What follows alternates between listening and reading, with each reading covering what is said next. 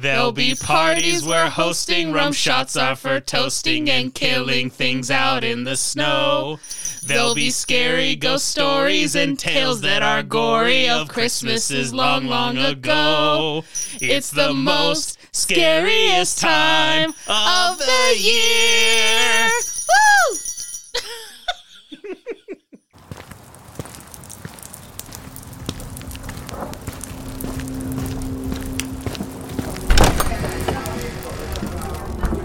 Welcome back to Hair the Werewolf, a weekly supernatural and horror-themed podcast. I'm Chase, and I'm here with Lily. Hey, guys. And each episode, we attempt to scare each other with research stories from around the world, and admittedly a few that are out of this world.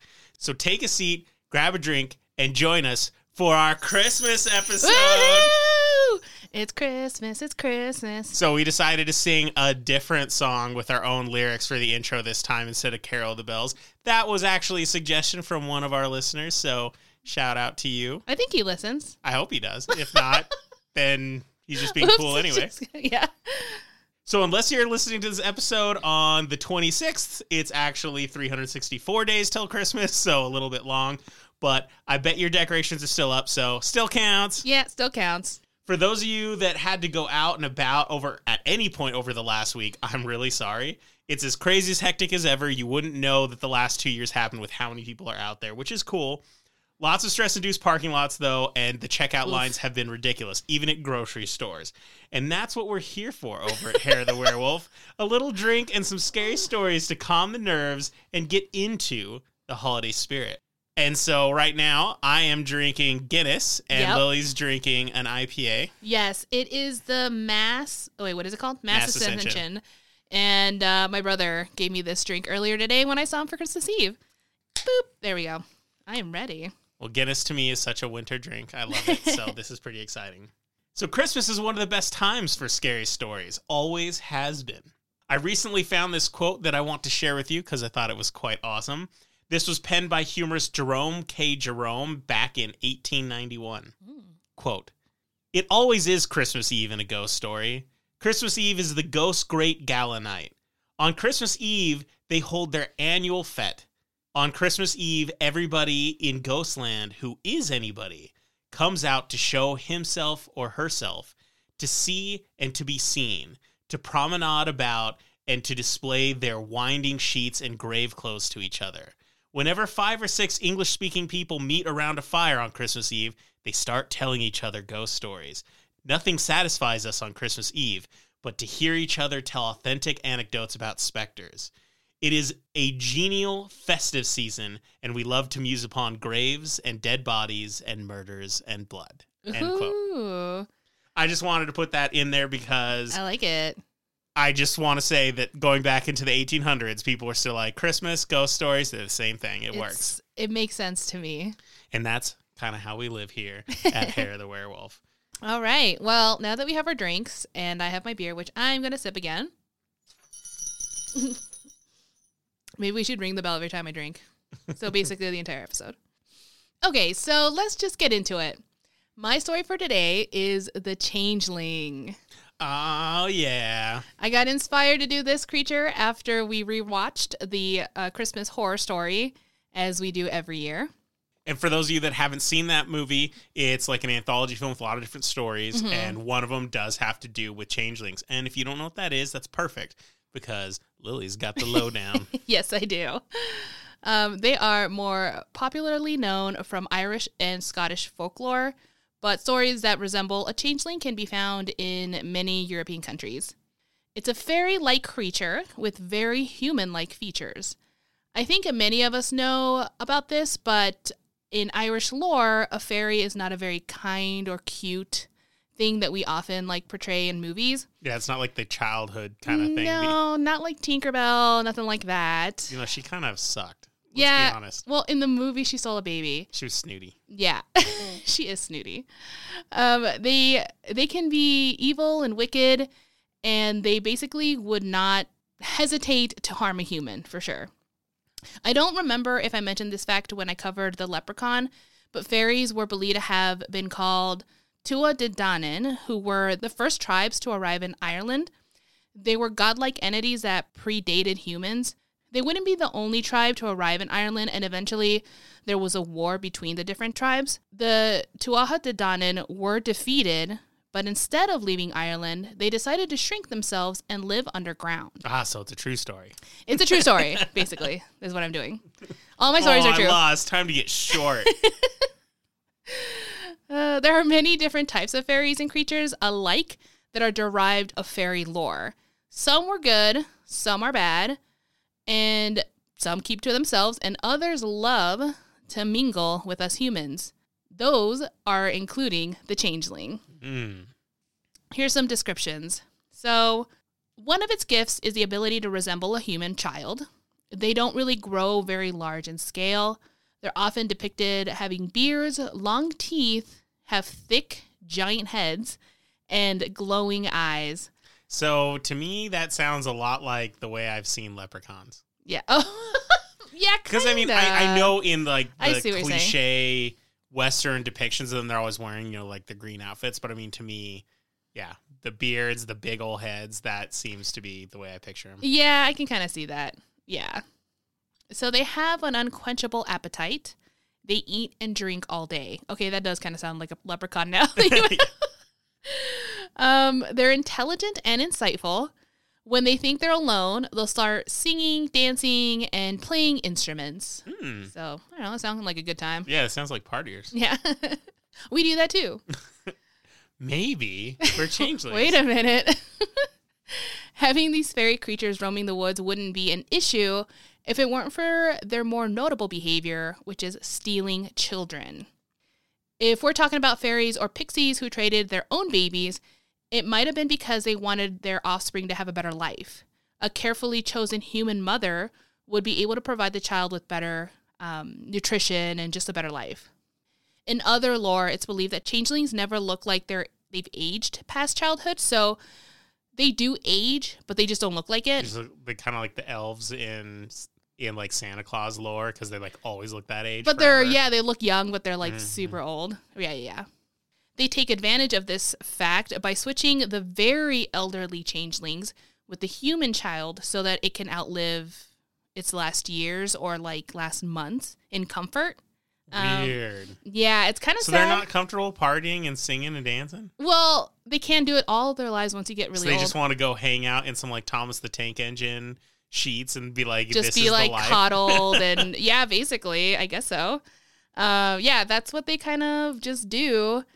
Which is really sad because then the mother just thinks that the child died early because the changeling would eventually perish. But then what happens to the kid? Oh, I don't know. They just keep it. Well, there's something. I'm actually going to get to that. Okay. Yeah. Sometimes changelings will take a child to keep as a servant. Oh. It is possible for a changeling to love the child, but it's not that it's not as usual, but there are other reasons why they kidnap them. Some very nasty changelings out there steal kids just for fun and to cause harm. So, I don't know. They're kind of mean. I mean, they can't be the best slaves because they'll be slaves for a while, but at some point when they're like 3 times the height of the changeling, it's like, you can't tell me what to do, man. Yeah. You're not my dad. You don't know me. I'm going to be playing Nintendo. Yes, Nintendo. Back in like the year 300. I don't know. Ye old Nintendo? Ye old Nintendo. Maybe it wasn't a changeling, though. There are some people that say it. I just wanted to include this fact because it is talked about a lot of times. There was a time that people started to speculate that changelings were not to blame for human babies disappearing or being switched for a doppelganger. Some believed that it was witchcraft. Witches would swap the babies with changelings so they could sacrifice them to the devil. So in a weird way, the changelings were also victims because they would steal the changelings to steal the human baby, which is what they wanted, and then kill the human baby because that's what you would sacrifice. And that one sounds a lot more morose. Yeah. At first when they're like, I don't think that's what's happening. The changelings aren't kidnapping. And I was like, oh, is this going to be like a super like skeptic, realistic answer? No. It's like, no, witches do it. It got worse. There's more suffering. But wait, there's witches. But wait.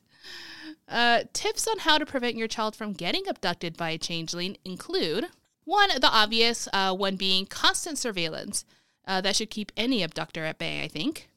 They can use, or people, like parents can use items that deter changelings, like hanging an inverted coat or setting iron scissors next to where the baby is sleeping. Weird. An inverted coat. Like inside out or hanging upside down? I thought inside out is what Okay. Yeah. That's weird. Yeah, so in Sweden, some of their stories include preventative measures that, like, you know, they're like within the stories intertwined or whatever. And some of them are never letting the fire in your house go out before the baby has been baptized. The water in which the newborn is washed shouldn't be thrown out. I think it's because maybe it has a scent. And so if they throw out the water outside, it'll alert the changelings that a newborn is in the house. Okay. That makes sense. At first, I just didn't get it. I mean, it's not like they know otherwise. It's not like they were invited to the birth. So they're like, oh, I smell a new baby. It's so funny because there are already parallels to your story in mine. This is awesome. No way. Perfection, including baptism and everything. Oh, that's weird. Mm-hmm. So another thing is having a needle or a small trinket made of steel that could be attached to the diaper for protection. I've heard so many different reasons why that is. One is that like steel irritates them, so they can't really hold the baby when they try to seal it. Other ones are like it somehow reflects the moon and that hurts the changeling. There's a lot of different reasons. Man, that's interesting considering how prevalent steel is in things now. Yeah. You know, that would be like a good argument. Like, why don't you see changelings anymore if they really do exist? I'm like, well, it's because steel's in everything. Because we have it in everything. Yeah. What if your baby wants to pierce its ears and you're like, oops. Can't touch that baby. You can't touch it's that. a rebel. Yeah, exactly. So I can tell you right now that no Mexican baby is a changeling because we get our ears pierced pretty early in life. Let's see.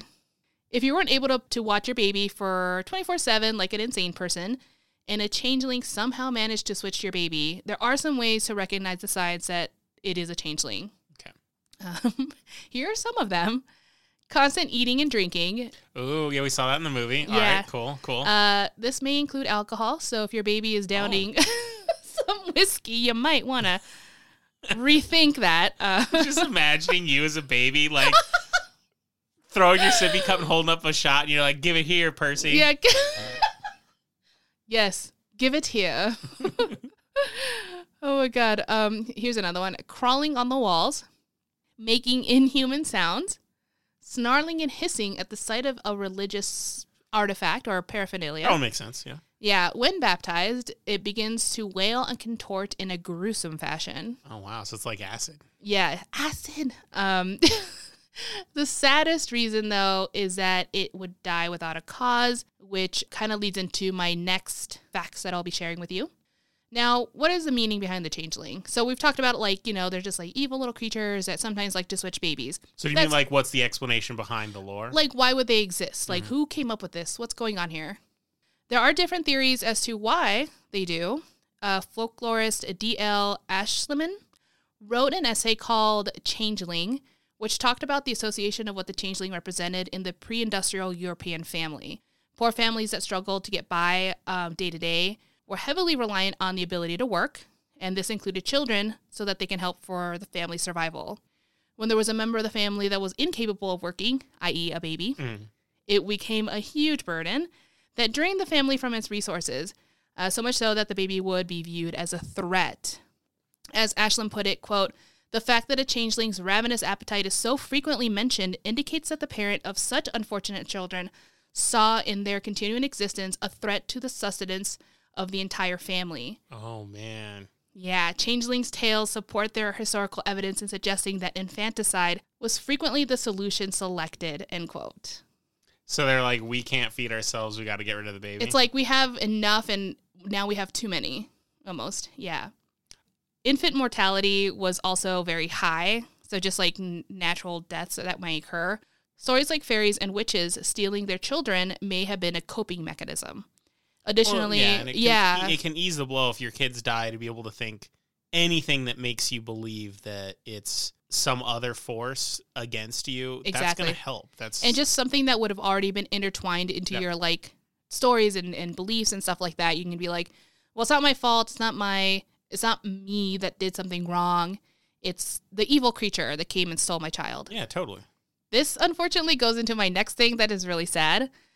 Children that were born with a disability. Oh, no.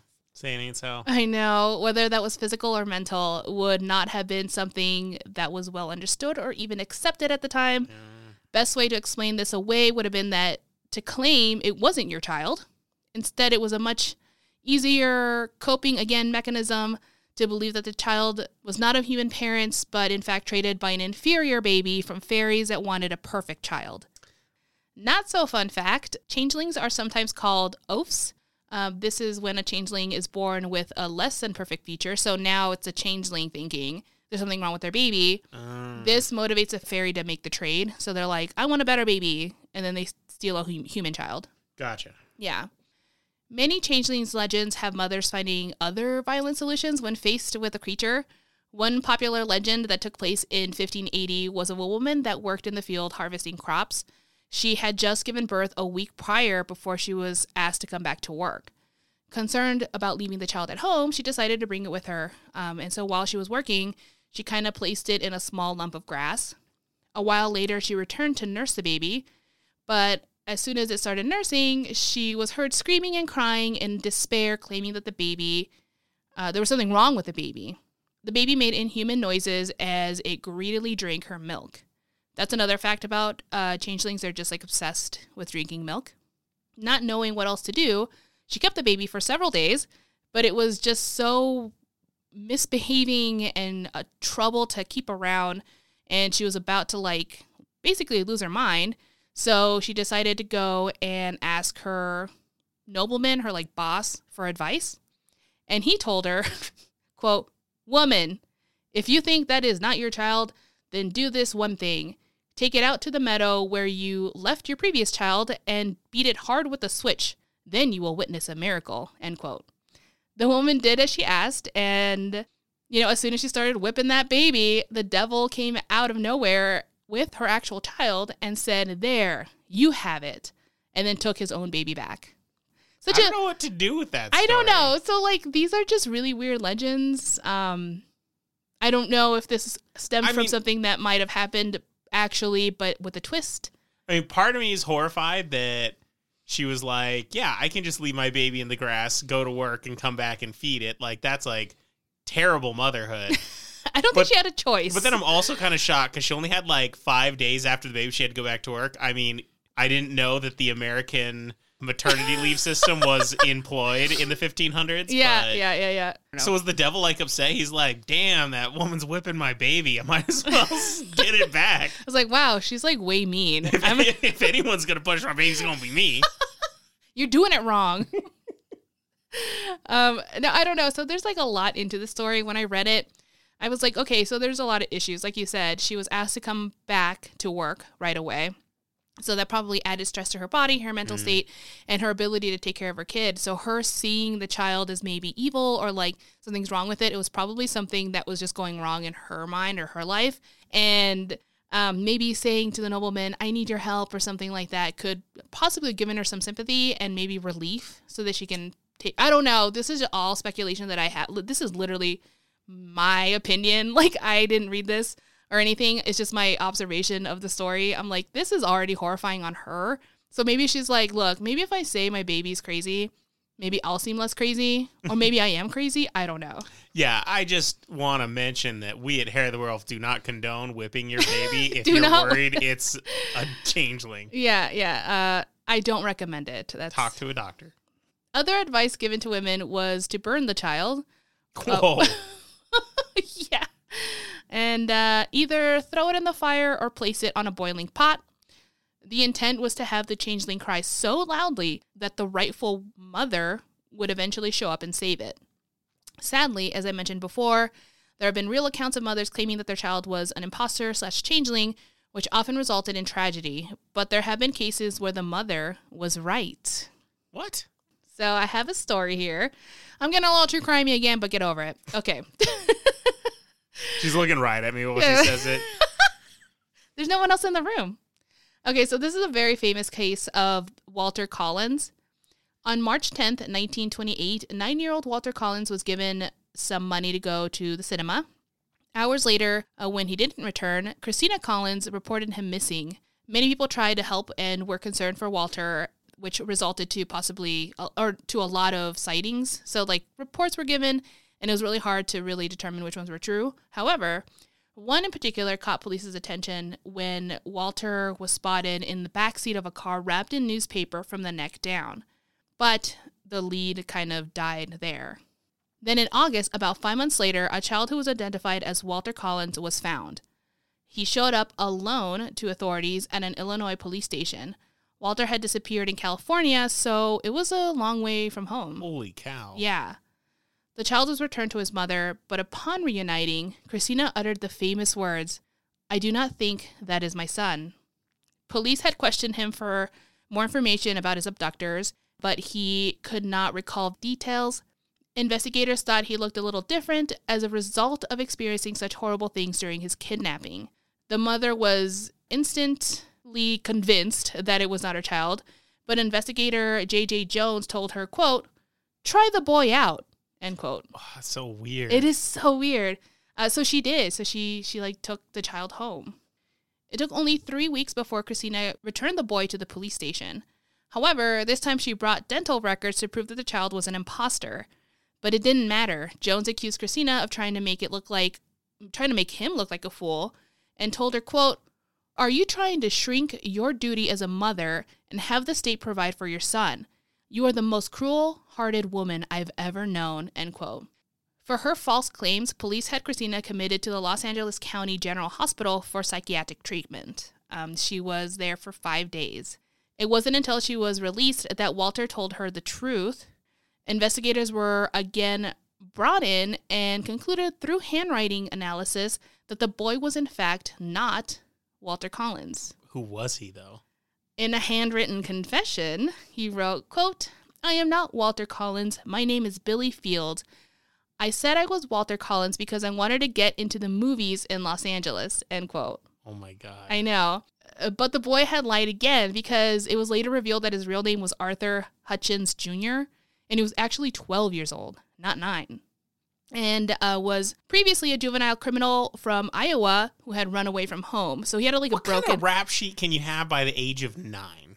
Well, he was 12. Yeah. He was 12. But I mean, impersonating a 9-year-old. That's an overachiever. You know, like when you see all those like super intelligent kids who are taking college courses, but they're supposed to be in like 5th grade. Right. This guy was doing that, but like the wrong stuff. But the other way. Yeah. Hutchins then said he only pretended to be Walter Collins after he was identified by someone at a diner. So he didn't really, it's not that he didn't want to. He didn't like plan this. It just kind of fell into his hand. He's like, okay. He went along with it because, again, he wanted to get away from home. What's that? Such a con man. Very much a con man behavior. He was able to pose as Walter easily because he received information from police when he was being questioned, and and he was allowed to read a lot of the letters that Christina had written to him after she was informed of his findings. She had like written to him or whatever.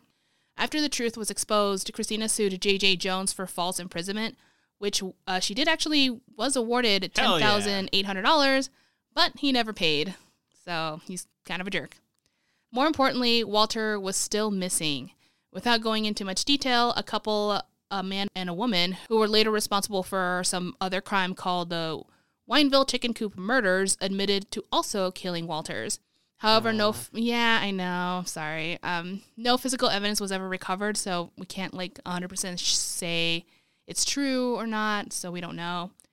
This is a very famous case, and in fact, it was made even more famous because in 2008, Clint Eastwood directed an adaptation of this story called Changeling and starred Angelina Jolie. Do you remember that? I kind of remembered when I read that. Yeah, so when this came out, I actually didn't know what a changeling was back in the day. And then, yeah, so when I saw this, I was like, oh, yeah. Clint Eastwood's an amazing director. I mean, I don't know if I would like talking to him in real life because our personalities wouldn't mesh, but God, he's a great director. Look, I don't need to be friends with people who make entertainment. I just want to hear and like watch them do cool stuff. Now, if you think you're safe from changelings or other fairies just because you're no longer a baby, think again. I was going to be like, because we don't have kids? You're like, no. Nope. You. No, you. Some fairies would steal young adult humans to marry or to have babies with. This included both men and women. There was just one problem. Since changelings could only look like children, something else needed to appear as the imposter. Luckily, fairies were able to enchant a wooden log to appear as a human.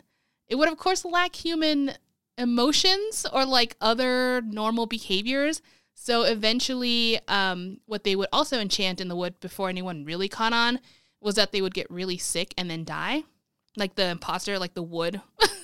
So wait, Do you know what I'm saying? This story has gotten me really confused. Okay. So I'm sure all the listeners totally get it, but I'm feeling Let's rewind. So you said changelings want to have babies with humans. Yeah, so they'll like steal a human to if they saw a human that was like super beautiful, And or they're whatever. like, I want to have babies with them, so I'm going to make a log look like a person and seduce them or something? No. Oh, sorry. I'm just seeing people riding logs going, this is disgusting. No. What's going on? I think okay, I must have said it horribly wrong. I'm so sorry. So they would be like, wow, Chase, you're so fine. I need to have a baby with you. I've heard this before. So, Continue. what would happen next is they'd be like, we need to steal Chase. But then they're like, but people are going to notice he's gone. So we need to like put something in place. But we can't put a changeling because they all look like babies. Oh, so you're putting like a decoy so people It's don't a decoy, know. an imposter, like something, yeah. Okay, so this is really funny because I just watched one of the Santa Claus sequels. Oh, yeah. And in it, Tim Allen, who plays Santa, has to get married or he loses being Santa. But they make a fake, like, wooden Santa to take his place. Oh my God. And he turns out to be, like, a fascist dictator and wants to, like, ruin the North Pole and everything like that. Nice. Which I thought was pretty weird. And for all you Marvel fans, Nick Fury regularly has a fake version of him running around, and they're called life model decoys, and they're like fake robots, and it always goes wrong. Well, That was your daily dose of nerd. there you go. You're welcome. So that's what they're doing. They're just putting decoys, basically. All right. So, yeah, I was getting confused. I was like, are they getting them to, like, have babies with the wood? No. I said this incredibly wrong before. No. So, like, then, but see, here's the thing. The changelings would know, one, they're going to notice it's not like them. Because Exactly. a changeling could at least, like, kind of figure out, like, oh, maybe I should start doing this to be more human-like or whatever. But a piece of wood wouldn't. So what happens? Sometimes I wake up and I look at my wife and I go, is that some wood? Or is my wife just really Oh my still God. right now? Funny you should say, because this brings me to my next case, Bridget Cleary, which is like a really famous case in Ireland. Bridget Boland, which was her maiden name, married her husband, Michael Cleary, on August 6, 1887. Okay. As the years passed, Bridget was known to being very independent. She was a businesswoman by selling eggs, and she made dresses and hats that she also sold. Cool. That was not common at the time, so people were like, oh, how modern. The couple was well off, especially since Bridget was bringing in a lot of money. This allowed them to also basically live in a nice home. Sure. In the 8 years they were married, they never had children, so this made the couple even stranger at the time. Most people say that their marriage was very happy, but others were like, yeah, there was some tension, particularly because Bridget was so independent. Bridget would often make home deliveries of her products, so she'd like deliver eggs or like a dress or something like that, which Michael did not really like. On March 4th, 1895, Bridget was delivering eggs to her father's cousin on her own, as she has done plenty of times. She had done the 3-mile walk before as well, so she knew the path pretty good. Sure. And she also knew that in this path, she would have to basically pass a fairy fort. No girls allowed. Yeah. No boys allowed. I had to look this up. I didn't know what a fairy fort was. It's basically... Who does? I don't know. Some people, maybe. There are circular stones from old dwellings way back in the time of the Iron Age, I guess. Mm-hmm. They have since long been abandoned, obviously. And since then, it's believed that fairies overtook residents there and now live in these ancient forts. Oh, okay. Yeah. Anyway, when Bridget returned home, she mentioned that she was feeling weird. She was kind of cold. She couldn't get warm. In the following days, Bridget got worse and fell very ill. It took the doctor 9 days before he could see her. He finally diagnosed her with having, quote, nervous excitement and slight bronchitis, end quote. The doctor gave her some medicine and wished her well. Some cocaine, I assume. Good luck. Yeah. You're diagnosed with nervousness and bronchitis. Yeah. But mostly nervousness. Mostly nervous. Cocaine should fix that. Michael, on the other hand, was growing suspicious. He started believing that Bridget didn't quite look like herself. He claimed that she was 2 inches taller and too fine to be his wife. Woof. Wow. That's so fucking rude. Yeah, that marriage has issues. Yeah. Michael went to a fairy doctor who confirmed his suspicions. That night, he performed an exorcism and forced her to drink a bitter concoction, threatened her with a hot poker, and burned her forehead, all while she was being held down by other men. Witnesses claimed she was wild and deranged, but I'm pretty sure she was just scared out of her mind. Yeah, I don't think anyone's going to handle that situation. Yeah, it's like, oh, particularly it's cute. Yeah, give me some more of that weird drink. And we already know the husband's an asshole. Oh, yeah, he's totally not a cool person. By the end of the night, Bridget calmed down and the house fell silent. Michael thought, well, the exorcism worked. That is, until the next day, Bridget made the mistake of requesting milk, which I've mentioned before. Changelings are obsessed. Basically, Michael was back at it again. He forced her to eat weird things, hoping to expel the evil out of her. After some time of torture, relatives tried to stop him, so there were actually people at the house witnessing this entire thing. But he insisted that she wasn't his wife. He eventually became enraged when Bridget refused to answer any more of his questions. She was probably exhausted or just it doesn't matter what I say. He proceeded to douse her in oil and set her on fire. Oh my God. After Bridget died, he took her body and buried her a shallow grave about a half mile from the cottage. Michael waited 3 days for the fairies to return his real wife, but instead, authorities showed up at his door. Not what he was looking for, because he's a crazy man. Because he's insane. Him and 7 other men involved were charged and found guilty of manslaughter. Good. Yeah, so it is good, but to this day, it really is debated whether or not Michael believed his wife was a changeling. When you do read more about the case and his behavior, there are factors that could be argued on both sides. It's just bizarre either way how far he took it. I don't know. The whole story sounded terrible. It was almost like he was deranged and he was maybe paranoid. Yeah. And this poor woman suffered because he was a psycho. He could have been deteriorating over time, maybe, but we don't know a lot about that. People say, well, he's very science-minded. He actually didn't believe in fairies, but then why did he start believing in fairies? We have no idea. And there wasn't a lot of psychoanalysis at the time. There wasn't oh, get your FBI agent who can read people or your therapist. Nope. It's just dude burned his wife alive. That's all we know. Man, the number of horrible things that happen to people because they happened in a time before we had laws and protections is pretty shocking. And it makes me wonder what we have going on now that people in the future can be I can't believe we let that happen. And I was like, damn, I wonder what that was. Oh my God, so many things.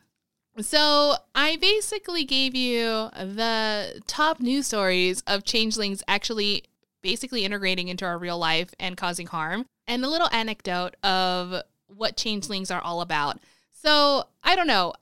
People still actually believe in these creatures, but fairies in general. So it's not just changelings themselves, but they do believe in fairies. And so I just thought, hey, let me learn a little piece of that, and here we go. Well, I will admit, I find the idea of a changeling very terrifying.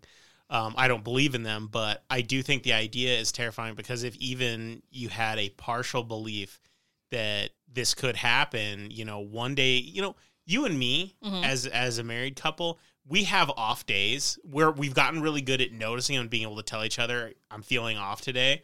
But, that's because at least in that respect, we have communication. But you can imagine throughout history with millions of people, they don't have that kind of communication about that specific thing. Right. And someone's like, my wife's acting weird today. My husband's acting weird today.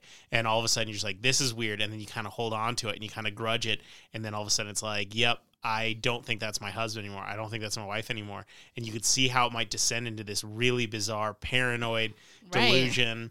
And it could just be really dangerous. I mean, this is one of those concepts, the concept of a changeling, that you're better off never having heard it because the minute you've heard it, it's now in your consciousness. Right. You now know this idea.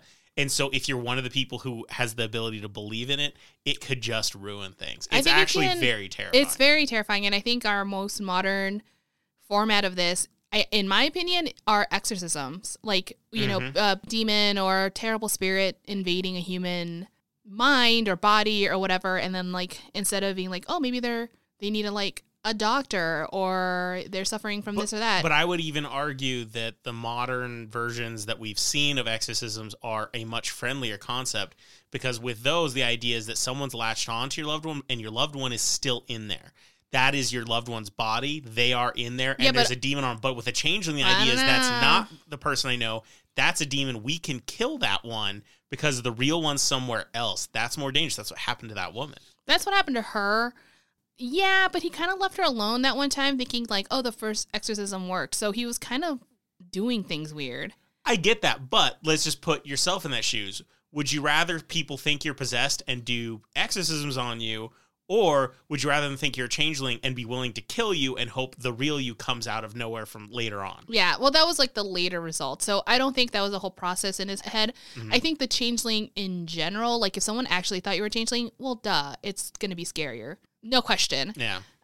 But with an exorcism, people have certainly died. I mean, you've covered a story where there was that poor young girl whose family like drowned her basically because they kept feeding her water or something. Oh, yep. That was I can't remember horrible. why, but yeah. So I think it was like she was possessed by a spirit. I believe she was possessed. Yeah, that was one of the ones that the horror stories from an island. Yeah. One of your tiki terrors. And so I just remember that, and I'm like, dang, that didn't even have to do with specifically demons or, you know, Catholicism or like that I hear in Mexico or something. Right. Yeah, I don't know. I thought this story was going to be a lot more fun. I'm not going to lie. Like I went into it, I'm like, ooh, changelings are so cool. And like, you know, yeah, they steal babies, but like, I want to hear more about it. Like, what do they do on their off time? So, yeah, it kind of turned out to be like basically an excuse for terrible human behavior. I think it's like just paranoia fuels. Yeah, exactly.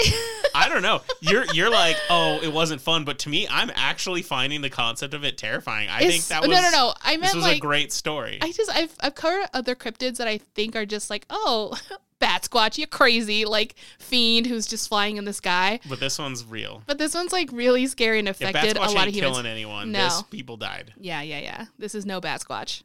All right, that was good. All right, so changeling. Well, I think we need to take a quick break and get more drinks on so that we change into the drunk versions of ourselves. Woohoo! We'll be back in a few.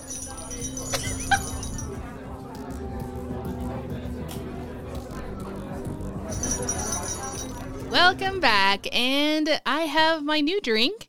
I am still drinking the beer, but I thought, let's get a little crazy. And now I have a shot of rum. So here we are. And we're totally recording this on Christmas Eve. So oh, yeah. you're working on a good Christmas morning right now. Yes, I am. So I have a few appropriately themed holiday stories to tell you. So be prepared. My first story is far from a tall tale, although it may include elements that historians would debate. The end result, though, is a real tradition that continues to this very day. It's one that I had not heard of to this point, and I'm pretty sure people will either find it bizarre, creepy, or even gross.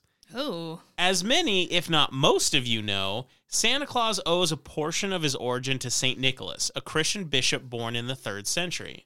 He is known to have given gifts to the needy and poor, often at night through open windows and such, and even one story involving putting gold in a stocking that was drying near a fireplace.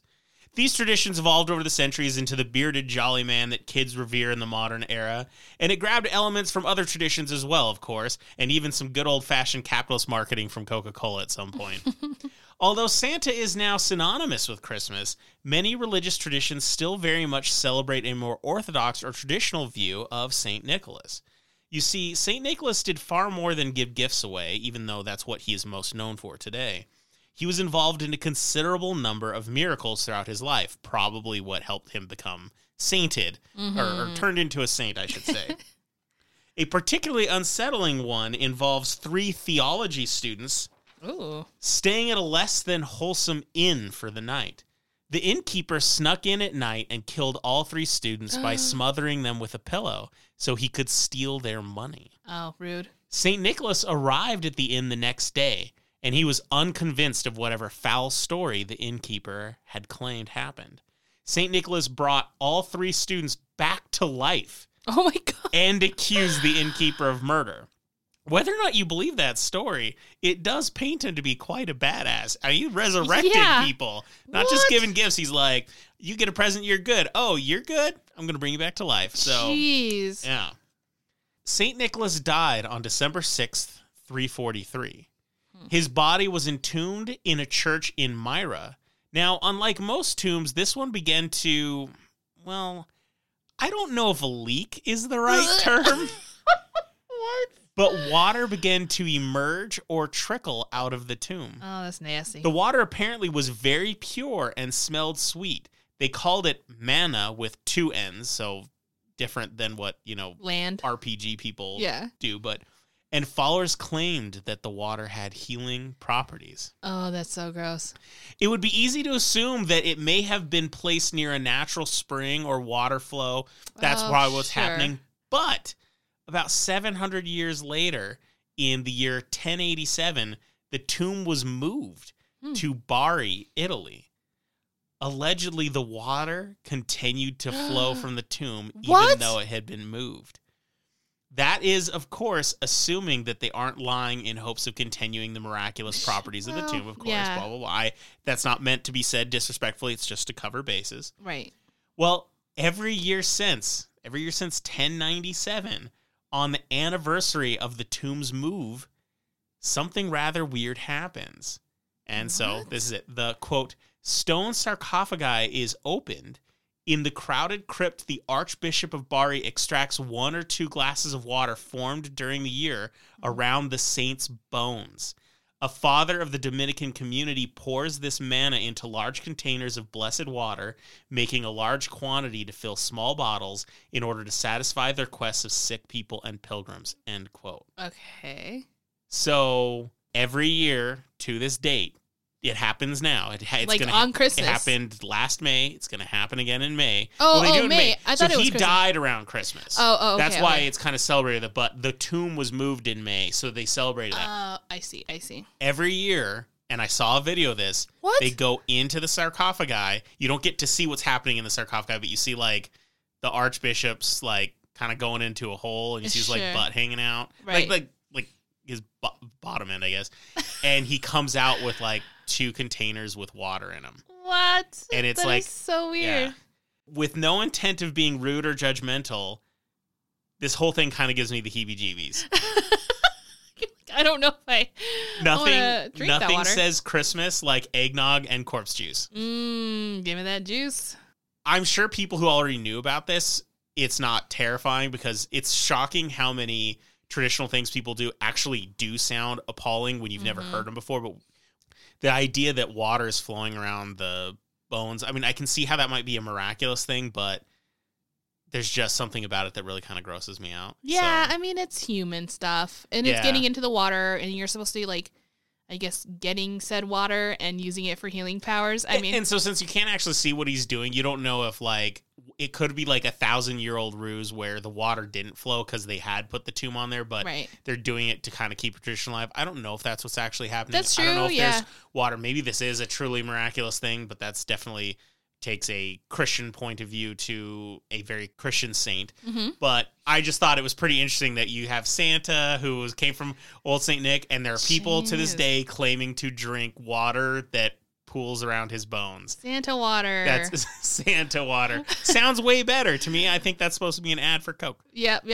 But maybe that's what he was trying to give us. He's like, yeah, it's Coca-Cola, drink my soda.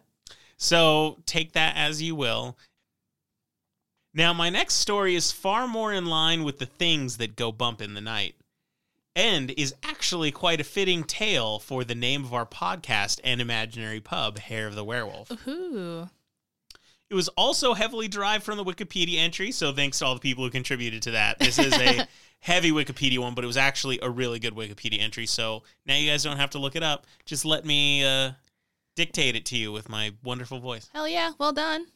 I want to tell you about a delightfully creepy cryptid that terrorizes humanity during the holiday season. Oh, okay. I want to tell you about the Calicantharoi.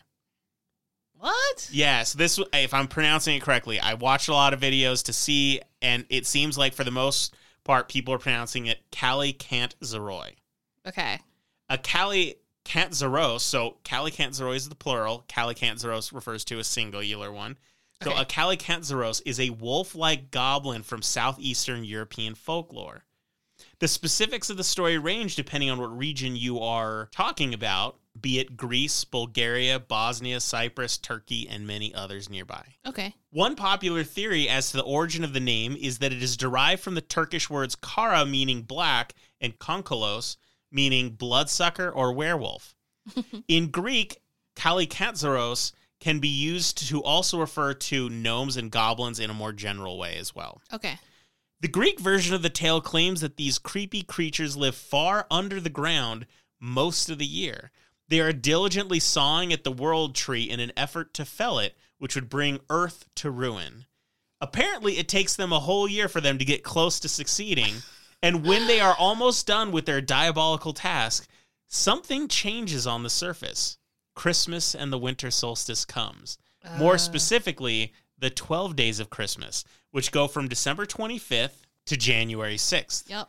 This unique event serves as an opening or opportunity for the Calicantzeroy to come to the surface and torment humanity, primarily at night, according to legend at least. Delighted at the prospect, they stop sawing at the world tree and wreak havoc for nearly 2 weeks. When the sun begins to change its position in the sky and the nights grow shorter, the Calicantzeroy must retreat back underground to continue sawing at the tree. Okay, so they just like to party during the day. To go, well, at night. Oh, at night. Yeah, night is when they like tormenting people. Oh, torment. So that's when they have fun and Yeah. like do their wickedness. Exactly. So at the end of the 12 days of Christmas, they have to go back underground. They're like, oh, we're going to continue sawing the tree. Okay. Only in their absence, the tree has healed itself, thus beginning the vicious annual cycle of working most of the year and then partying too hard and having to redo it. This story sounds familiar. I've been there. Are we them? Wait a Are minute. we the baddies? Apparently, we're just every cryptid out there. It is also said that children who are born during the 12 days of Christmas were at risk of becoming the Calicantzeroy when they become adults during the season. Of course, out of fear, people resorted to barbaric practices such as singeing the baby's toenails to try and prevent this. Oh, what? I, however, think this might stem from something far more basic.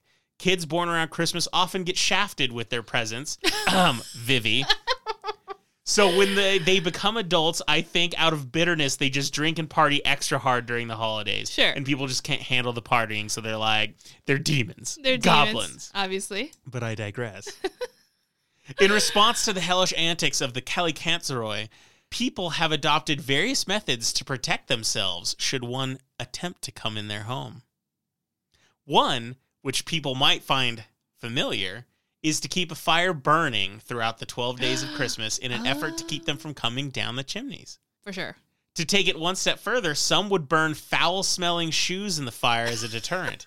Apparently, they don't like smelly feet. I had one friend back in the day whose feet could have been used as chemical weapons, and I gotta say, you don't have to be one of these goblins to be repelled by nasty foot odor. Oh, right. So. I think that's just general. Yeah. I mean, and plus, that means that people have to smell it when they're burning in the house. This is awful. Another tradition involved people throwing a syrup-filled pastry called a locumatis. I apologize for my pronunciation. If I'm pronouncing it right, so they threw these pastries on the roof. They don't just throw them on the roof like Walter White did in Breaking Bad either. Right. They have to sing a song while they do it. And that together is said that the little goblins will eat the food and then leave your house alone. Okay, so it's kind of like... Sounds like an offering more. We kind of gave you something, leave us alone. Yeah, like an offering. That's exactly. But they have to sing a song. Apparently, you have to sing the song as well. I don't know what the song is. They didn't give me a name or anything like that, but... I think that's fun. I think people, when they give me food, they should also sing. Oh, yeah, like just tell everyone it's your birthday when they come there and they just come out all the singing time. happy birthday. Exactly. Make it a party. My favorite method of keeping the Calicantzeroy at bay, however, focuses on how stupid they allegedly are. It is said that they can only count to 2, And if they were to ever count to 3, which is a holy number, it would cause the creature to kill itself. What? So in a battle of wits, people would leave a colander out on their doorstep. Intimidated by the number of holes in it, the Kalikantzaroi were believed to sit at the doorstep counting the holes all night in vain, unable to go above 2. And the task would keep them busy until the sun would rise, causing them to flee. Oh, okay. That actually kind of reminds me a little bit of the Boo Hag. That she had to count like the straws in a broom or something because she's insane. It makes me wonder if... What is it about counting? I wonder if it's because counting is actually, it is a difficult thing for everyone to learn at first, you know, because it's abstract concepts and everything like this, that a lot of these stories tend to demonize people who struggle with that stuff. It's pretty unfair. Man. So there are other versions of this story as well. In Serbian folklore, the Kalikantzaroi are small, fat, and unsightly, more typical of the goblin image most people imagine today when you hear those words.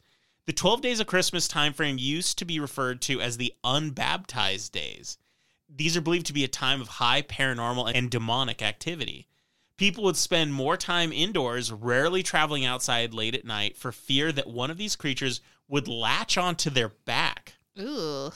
This hellish piggyback ride would continue until dawn, and the victim would be forced to carry the Kalikantzaroi wherever it wanted and wherever it beckoned.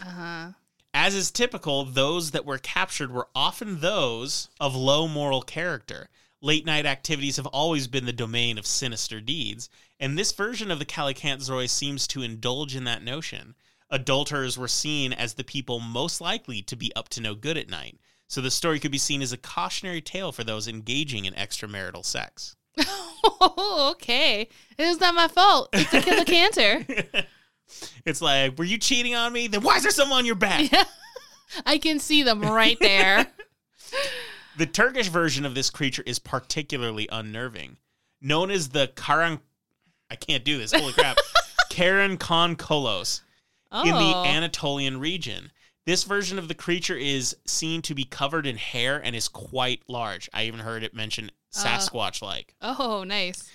They also appear around the same time of year, only in this culture the time is 10 days long and is known as the Zemheri, which means the dreadful cold. Instead of invading your home, these creatures are known to stand on dark corners and shady areas of town. When people would pass by, they would run the risk of being asked a question by one of these creatures.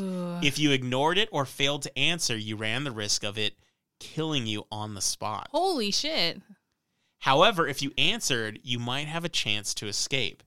They are said to be good at imitating voices, too, allowing them to bring in even the most cautious of bystanders. Oh, hell no.